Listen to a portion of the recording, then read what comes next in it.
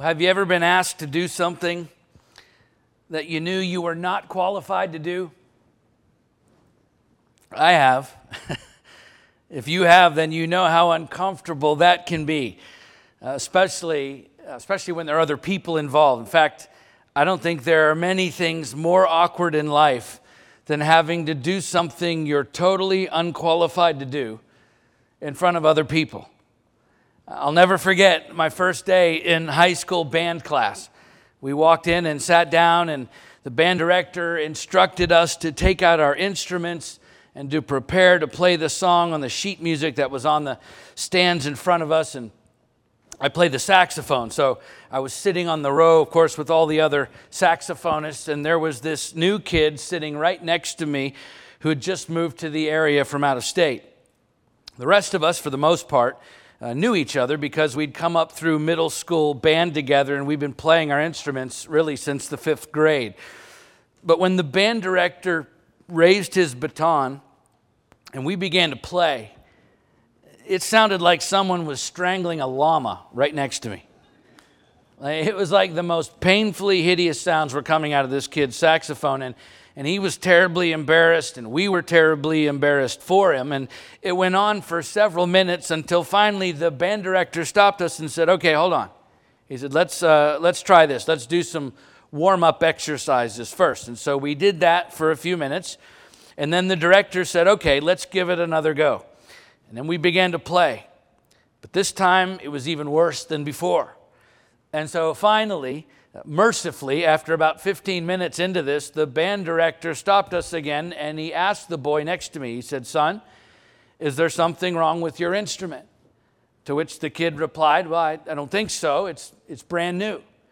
And so the band director said, "Okay, well, how long have you been playing the saxophone?" And the kid literally looked at his watch and said, "About 15 minutes. He just moved to the area. He knew nothing about band or playing an instrument, but his parents, who knew nothing about it either, thought it would be good for him, so they bought him a saxophone and signed him up for the orchestra. And I'll just tell you, after the band director explained to this kid that he wouldn't be able to stay in the orchestra that year until he had some outside lessons and learned to play his instrument first, that kid was easily as relieved as the rest of us to find out that he would not be playing in the band that year. Right? Because otherwise, he's being instructed to do something that he was not qualified to do.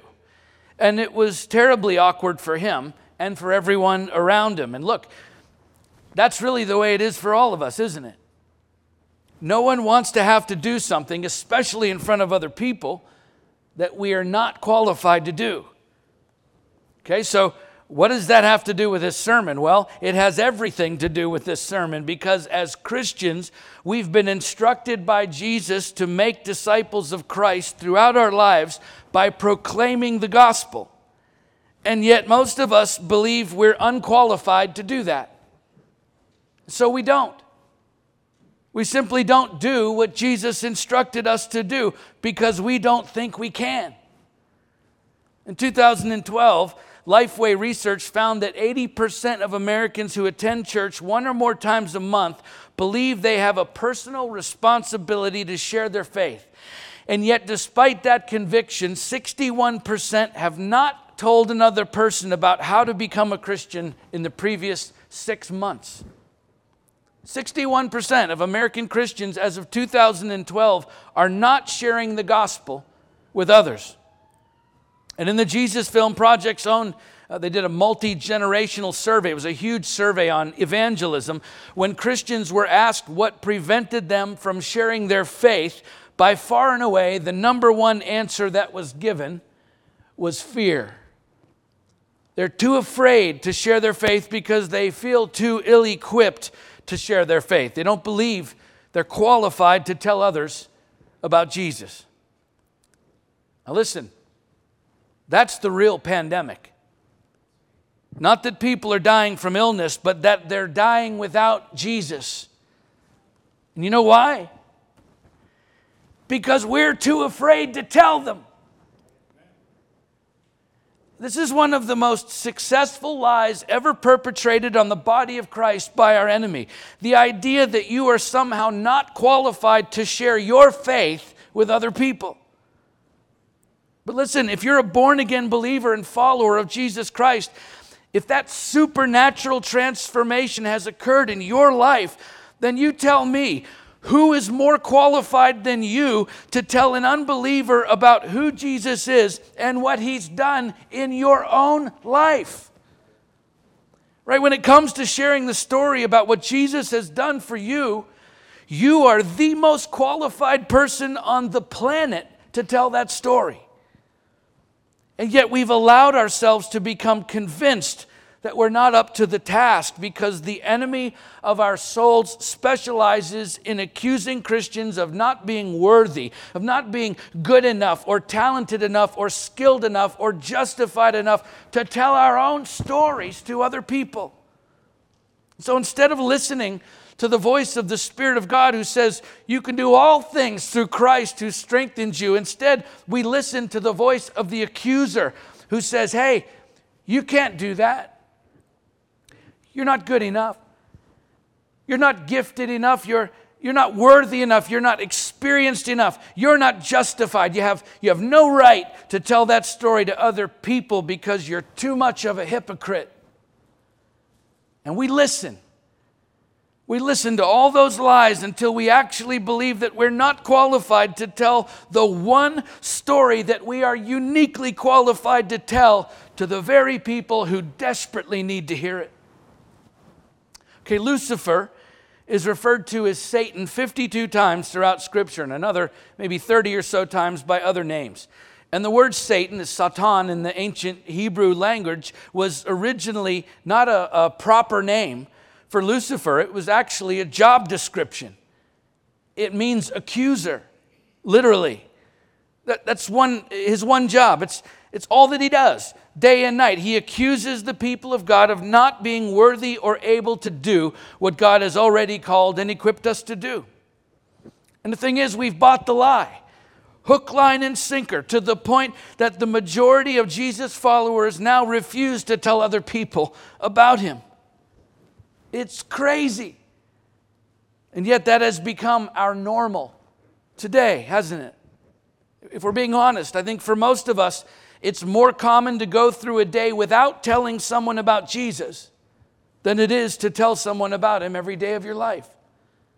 Even though telling people about Jesus should be really a natural part of our daily lives, and yet in the modern church, it has become the exception, right? We remember the days when we actually share Jesus with other people as special days. You know why? Because they're so few and far between. When actually telling people about him should be such a routine part of the rhythm of our lives from one day to the next that it flows out of us naturally as talking about the weather or sports or politics or family or work or whatever it is you're used to talking about, right? These things that you're not embarrassed to talk about because you've experienced them firsthand, first of all, so you feel qualified and confident in talking about them. Things like the weather or sports or politics or family or work or whatever it is you're used to talking about. But if you've experienced Jesus firsthand, then tell me, why isn't it as natural for us to talk about him as it is for us to talk about the weather? Well, it's because we've believed the lie that we're not really qualified. We're not good enough. We can't because of the things we've done, how we've lived our lives, how we still make a mess of things, right? Who am I to tell someone else about how Jesus can give them a new life when I can't even get my own life together? You understand? That's the voice of the accuser in your life. It's the great distraction that he's been using to great effect against God's people for a very long time. Why? To keep you from sharing the gospel story and how it relates to your story. Because sharing the gospel and what that gospel is producing in your life makes the enemy very nervous because of what happens when you combine those two stories together, as we're going to see in our story today. And here's a little hint. There's supernatural power when you combine the gospel story with your story.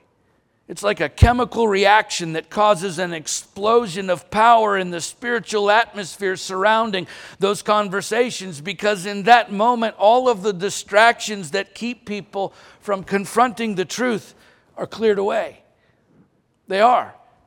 Because the accuser is powerless against the truth of the gospel and the truth of what that gospel is doing in your own life. He cannot stand up to the truth.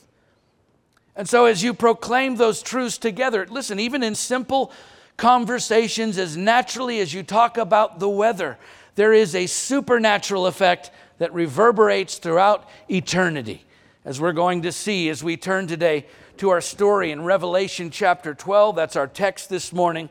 If you want to turn there with me, Revelation 12, we'll begin by reading verses 7 through 9.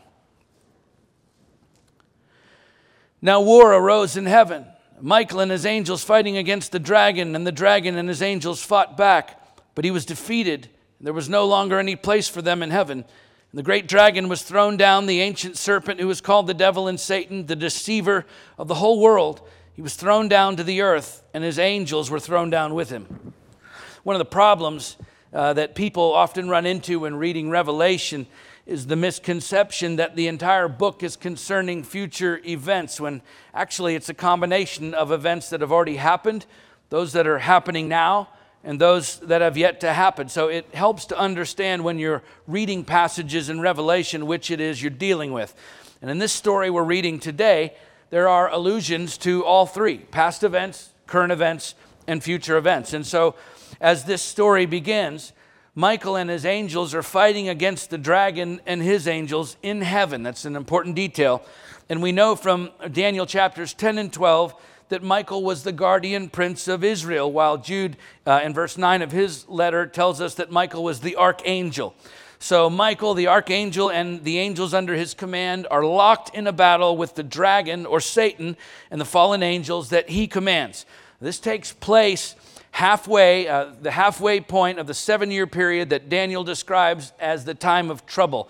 He says, "At that time shall arise Michael, the great prince, who has charge of your people, and there shall be a time of trouble such as never been seen since there was a nation till that time. But at that time your people shall be delivered, everyone whose name shall be found written in the book."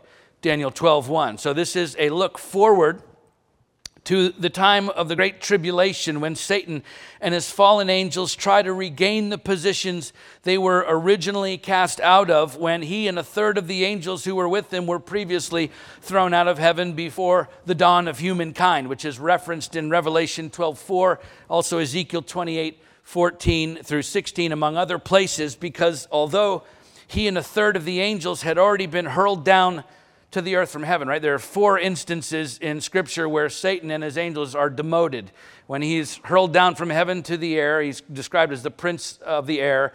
Then here, hurled down from heaven to earth, then chained up in the pit, and then finally into the lake of fire, okay? So he and a third of the angels have already been hurled down from from heaven to earth. We know that was originally from passages like Job 1:12, 1 Kings 22:21, and Zechariah 3:1, to name a few, that describe, after that initial casting out of heaven, the fact that Satan and his angels still had access to heaven, okay, up until this point, right? So everything that happens in the spirit realm is reflected in the natural realm. You know that. Everything that happens in the spirit realm is reflected in the natural realm. So what's happening there is a reflection of it, a reflex, if you will, happening in the natural realm. And we're going to see that as we continue reading here. So let's go to verse 10. "And I heard a loud voice in heaven saying, 'Now the salvation and the power and the kingdom of our God and the authority of his Christ have come.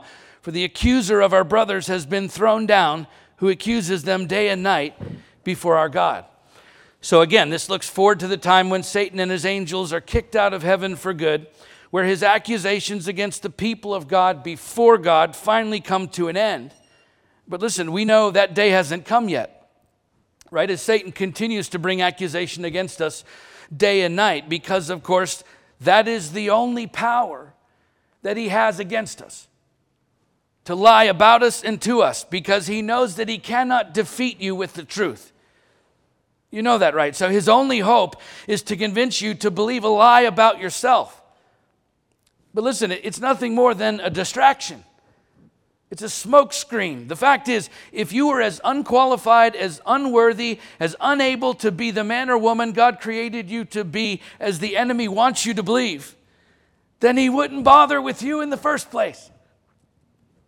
No, the entire reason he lies to you to begin with is because he's scared to death of what will happen when you finally figure out just how valuable to the kingdom of God you actually are. I saw this quote from an unknown author the other day. It said, "The enemy is only attacking you because you're valuable to God. Thieves don't break into empty houses. You're important. Okay, you're valuable to God and to the kingdom of God, and the enemy knows it. That's why he tells lies about you and to you to try and convince you that you're not. And the thing is, we've bought the lie. We've bought the lie to the point that we've stopped exercising the authority and power of Christ that we have over the accuser in our lives and in the lives of others. But look, the Apostle John made no mistake about what he saw and what he heard. He said, "I heard a loud voice in heaven saying, 'Now the salvation and the power and the kingdom of our God and the authority of his Christ have come.'" Now listen, that not only happens at the end of the last great battle, but it happened 2,000 years ago when Jesus conquered death and the grave. And it continues to happen today every time a lost soul is brought back to life by the truth that you carry inside of yourself, the gospel of Jesus Christ and the redeeming work that it has wrought in your own life. See, all you have to do to perpetuate that supernatural work of Christ in the lives of those who are lost is simply share it with them. You understand that? That's how you exercise the authority of Christ over the enemy in your own life and in the lives of others, by simply speaking the truth about who Jesus is and who you are in him. And look, the accuser has already been defeated, and he knows it. Sometimes you just have to remind him that you know it too. Right? Well, how do you do that? That's what we're about to find out in verses 11 and 12, where we will spend the rest of our time today. Let's read it together. "And they have conquered him by the blood of the Lamb and by the word of their testimony, for they loved not their lives even unto death. Therefore rejoice, O heavens, and you who dwell in them. But woe to you, O earth and sea, for the devil has come down to you in great wrath, because he knows that his time is short." So the devil increases his activity on earth against the people of God as his time here grows increasingly short. And how then is he ultimately defeated and conquered once and for all? Well, John tells us, by the blood of the Lamb and by the word of their testimony. The blood of the Lamb, the gospel, that's his story. And by the word of their testimony, that's your story. I've told you this before, but it bears repeating, because as important as his story and your story both are, it's important to remember that those are two different stories. You understand? You can share your testimony with someone, which you should do often, by the way, but you can share your testimony with someone, what Jesus has done for you in your life, and walk away from that conversation believing that you've shared the gospel with them, when all you've actually done is shared your story, not his.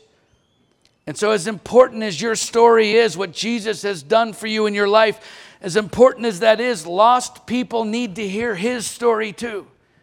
They need to understand who he is, how he came, why he came, to whom he came for, and what he did when he came. You see, that's the power of his story. The fact that the only one worthy and able to do for us what we could not do for ourselves came and did just that. The perfect, sinless, spotless, only Son of God came to this earth, born of a virgin, clothed in human flesh, to shed his blood on a Roman cross to atone for our sins, the sins of the entire world. Why? To save us.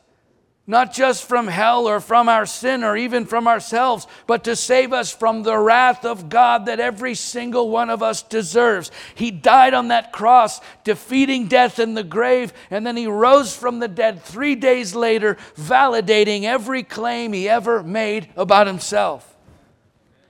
You understand, people need to hear that story. Not just what he's done in your life, but the story of who he is and what he's done for this world. That's how you make disciples, by sharing his story. That's the Great Commission. Go therefore and make disciples of all nations, baptizing them in the name of the Father and of the Son and of the Holy Spirit. What? Teaching them to observe all that I have commanded you. Matthew 28, 19 and 20. Okay, making disciples means teaching people all about Jesus. It's sharing his story and then living your life in a way that demonstrates the reality of his story in yours. Right? And in fact, you cannot have one without the other and expect to be an effective witness for Jesus Christ, because you can tell people about his story all day long, but if your actions don't reflect what you say you believe, then look, no one will take his story seriously. Yet at the same time, you can model his life to others in how you live your life in a very authentic way that is clearly obvious, clearly felt by the people you encounter. But if you do not couple that kind of living with the proclamation of the gospel, if you don't actually open your mouth and tell people about Jesus Christ, they won't magically come to know him on their own. You understand, there are many people from many different faiths all over the world who are very good, moral people who don't follow Jesus Christ. Now, you actually have to tell them about him. You have to say it out loud. You have to share his story. You have to tell them that he's the reason you are the way that you are. He's the reason you live the way that you live, which is also why it's so important that the way you live reflects who you say you are, because the two go hand in hand.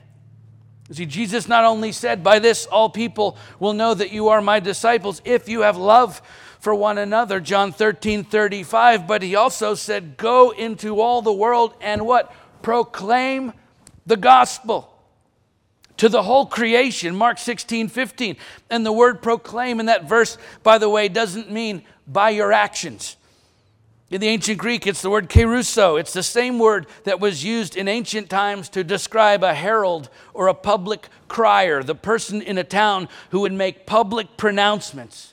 It was also used to describe those who would preach the gospel. So Jesus taught his followers to both live out the gospel and to preach the gospel, because the two go hand in hand. That's how we share his story.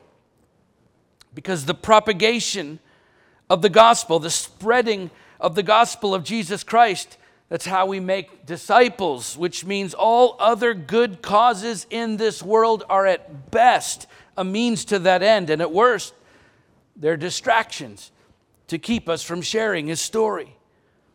Yet when it comes to the gospel, why do we have to coax one another into sharing our faith with unbelievers? Why do we have to have programs in the church to get Christians to go out and spread the gospel? Right? Why is making disciples of Jesus Christ one of the hardest things to convince believers to do? It's because we've believed the lies of the enemy that distract us from doing what God put us here to do, that we're too busy. It is too much work, that it's too awkward to have those conversations, that it's not my place to tell someone else about my faith, that somehow I'm not up to the task. But you know this, right? If you're not actively sharing the story of the gospel with other people as a matter of course in your daily life, as a part of your daily life, then you understand you are not doing what God put you on this earth to do. Yet it's such a simple and natural thing to do, right? Our coffee shops in this town, there's like 50 of them in our little town, right? Our coffee shops and restaurants and parks and walking trails are full of people who naturally gather all around our city. It is completely natural for us to go grab coffee or to go for a walk or to go hang out at a park or to have a meal with other people, right? This town was built for that. Of course, that's one of the reasons we love it, right? We naturally spend time with other people, and where there's people, listen, there's conversation. And of course, we naturally talk about the things we've had some experience with, things we're confident to talk about, things like the weather, sports, politics, family, work, right? Whatever it is you're used to talking about, which is great, by the way. There's nothing wrong with any of that, unless those other things become distractions that keep us from also talking about something else that we have experience with, namely Jesus Christ and his story. Now look, this doesn't have to be some kind of formal presentation. You don't have to stand up and preach a sermon. No, it's just a part of your natural conversation, sharing Jesus, who he is, what he came to do and will do for that person you're hanging out with. Listen, that conversation should be very natural for you, very authentic. Leonard Sweet and Frank Viola wrote, "The strength of the church is not the strength of its institutions, but the authenticity of its witness." Listen, you can tell people his story without it getting weird. Do you know that? You can tell the story, Jesus' story, to other people without it getting weird. And here's why. Because his story is intertwined with your story. And that's where the power of your story comes in. Because the person you're with may not know Jesus, but they know you. Right? And so as important as telling them about Jesus' life is, what will make his story real for them is when you tell them what he's done in your own life. Because they don't know him yet, but they know you. Right? They don't trust him yet, but they trust you. They don't believe in him yet, but they believe in you. You see, your story is the link that connects lost people to the gospel. Your story is the link that connects lost people to the gospel.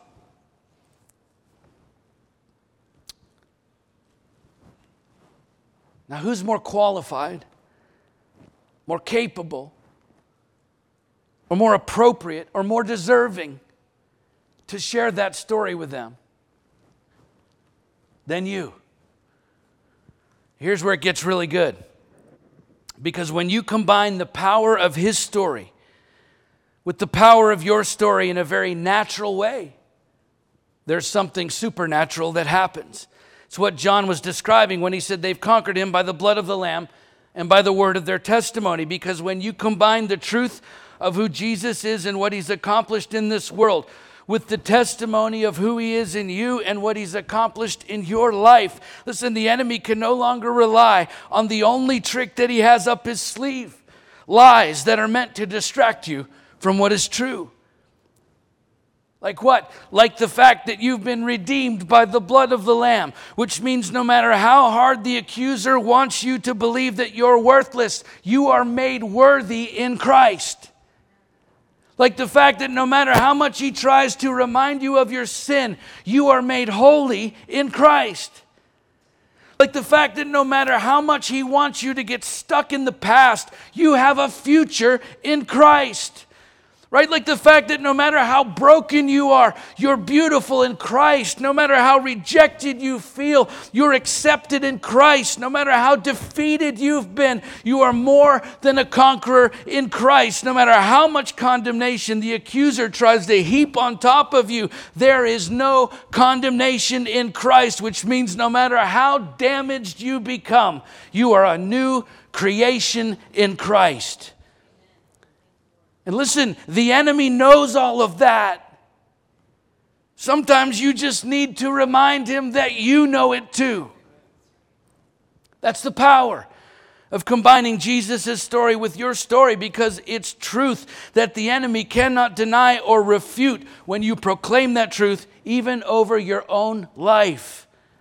That's why James, the brother of Jesus, said, resist the devil and he will flee from you. James 4:7. Because the devil cannot withstand the proclamation of the truth, which is how you resist him, by the way, by speaking the truth.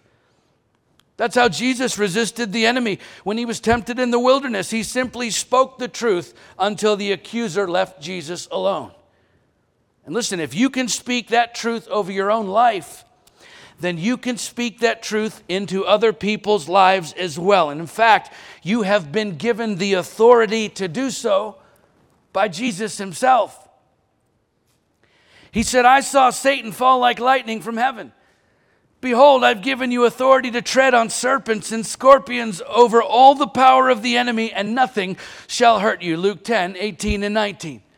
Based on the proclamation of the gospel, he said, on this rock I will build my church, and the gates of hell shall not prevail against it. I will give you the keys of the kingdom of heaven, and whatever you bind on earth shall be bound in heaven, and whatever you loose on earth shall be loosed in heaven. Matthew 16:18 and 19. He said, if two of you agree on earth about anything they ask, it will be done for them by my Father in heaven. For where 2 or 3 are gathered in my name, there am I among them. Matthew 18:19 and 20. He said, these signs will accompany those who believe. In my name, they will cast out demons. They will speak in new tongues. They will pick up serpents with their hands. And if they drink any deadly poison, it will not hurt them. They will lay their hands on the sick and they will recover. Mark 16:17 and 18. The Apostle John said, he who is in you is greater than he who is in the world. 1 John 4:4. James, the brother of Jesus, said, resist the devil and he will flee from you. James 4:7. The Apostle Paul said, the weapons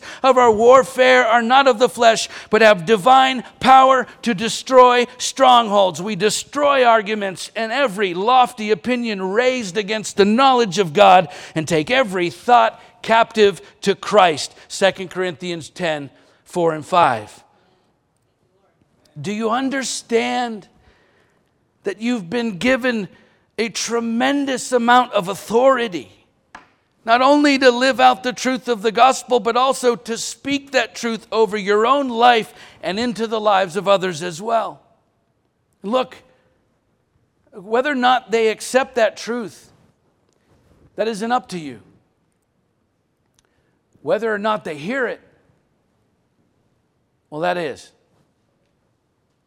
And yet they're never going to hear it if we're too afraid to tell them.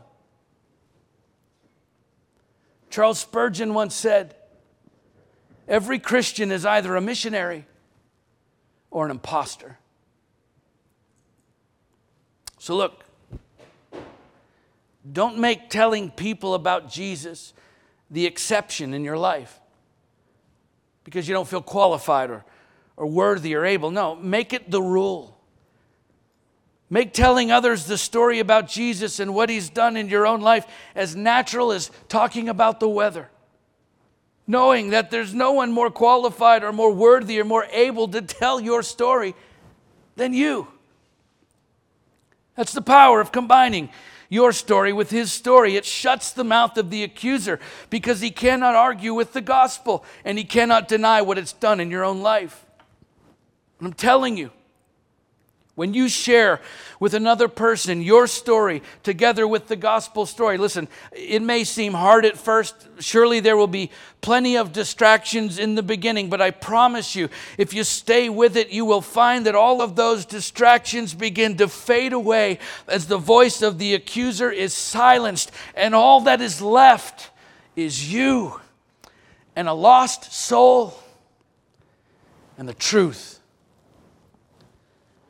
And that is when a natural conversation turns into a supernatural event as the Spirit of Christ bears witness with his gospel and with your testimony.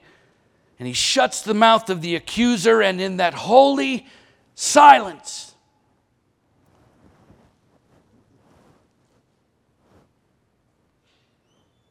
he begins to call to that lost soul. Come to me, all who labor and are heavy laden, and I will give you rest. Take my yoke upon you and learn from me, for I'm gentle and lowly in heart, and you will find rest for your souls. For my yoke is easy, and my burden is light.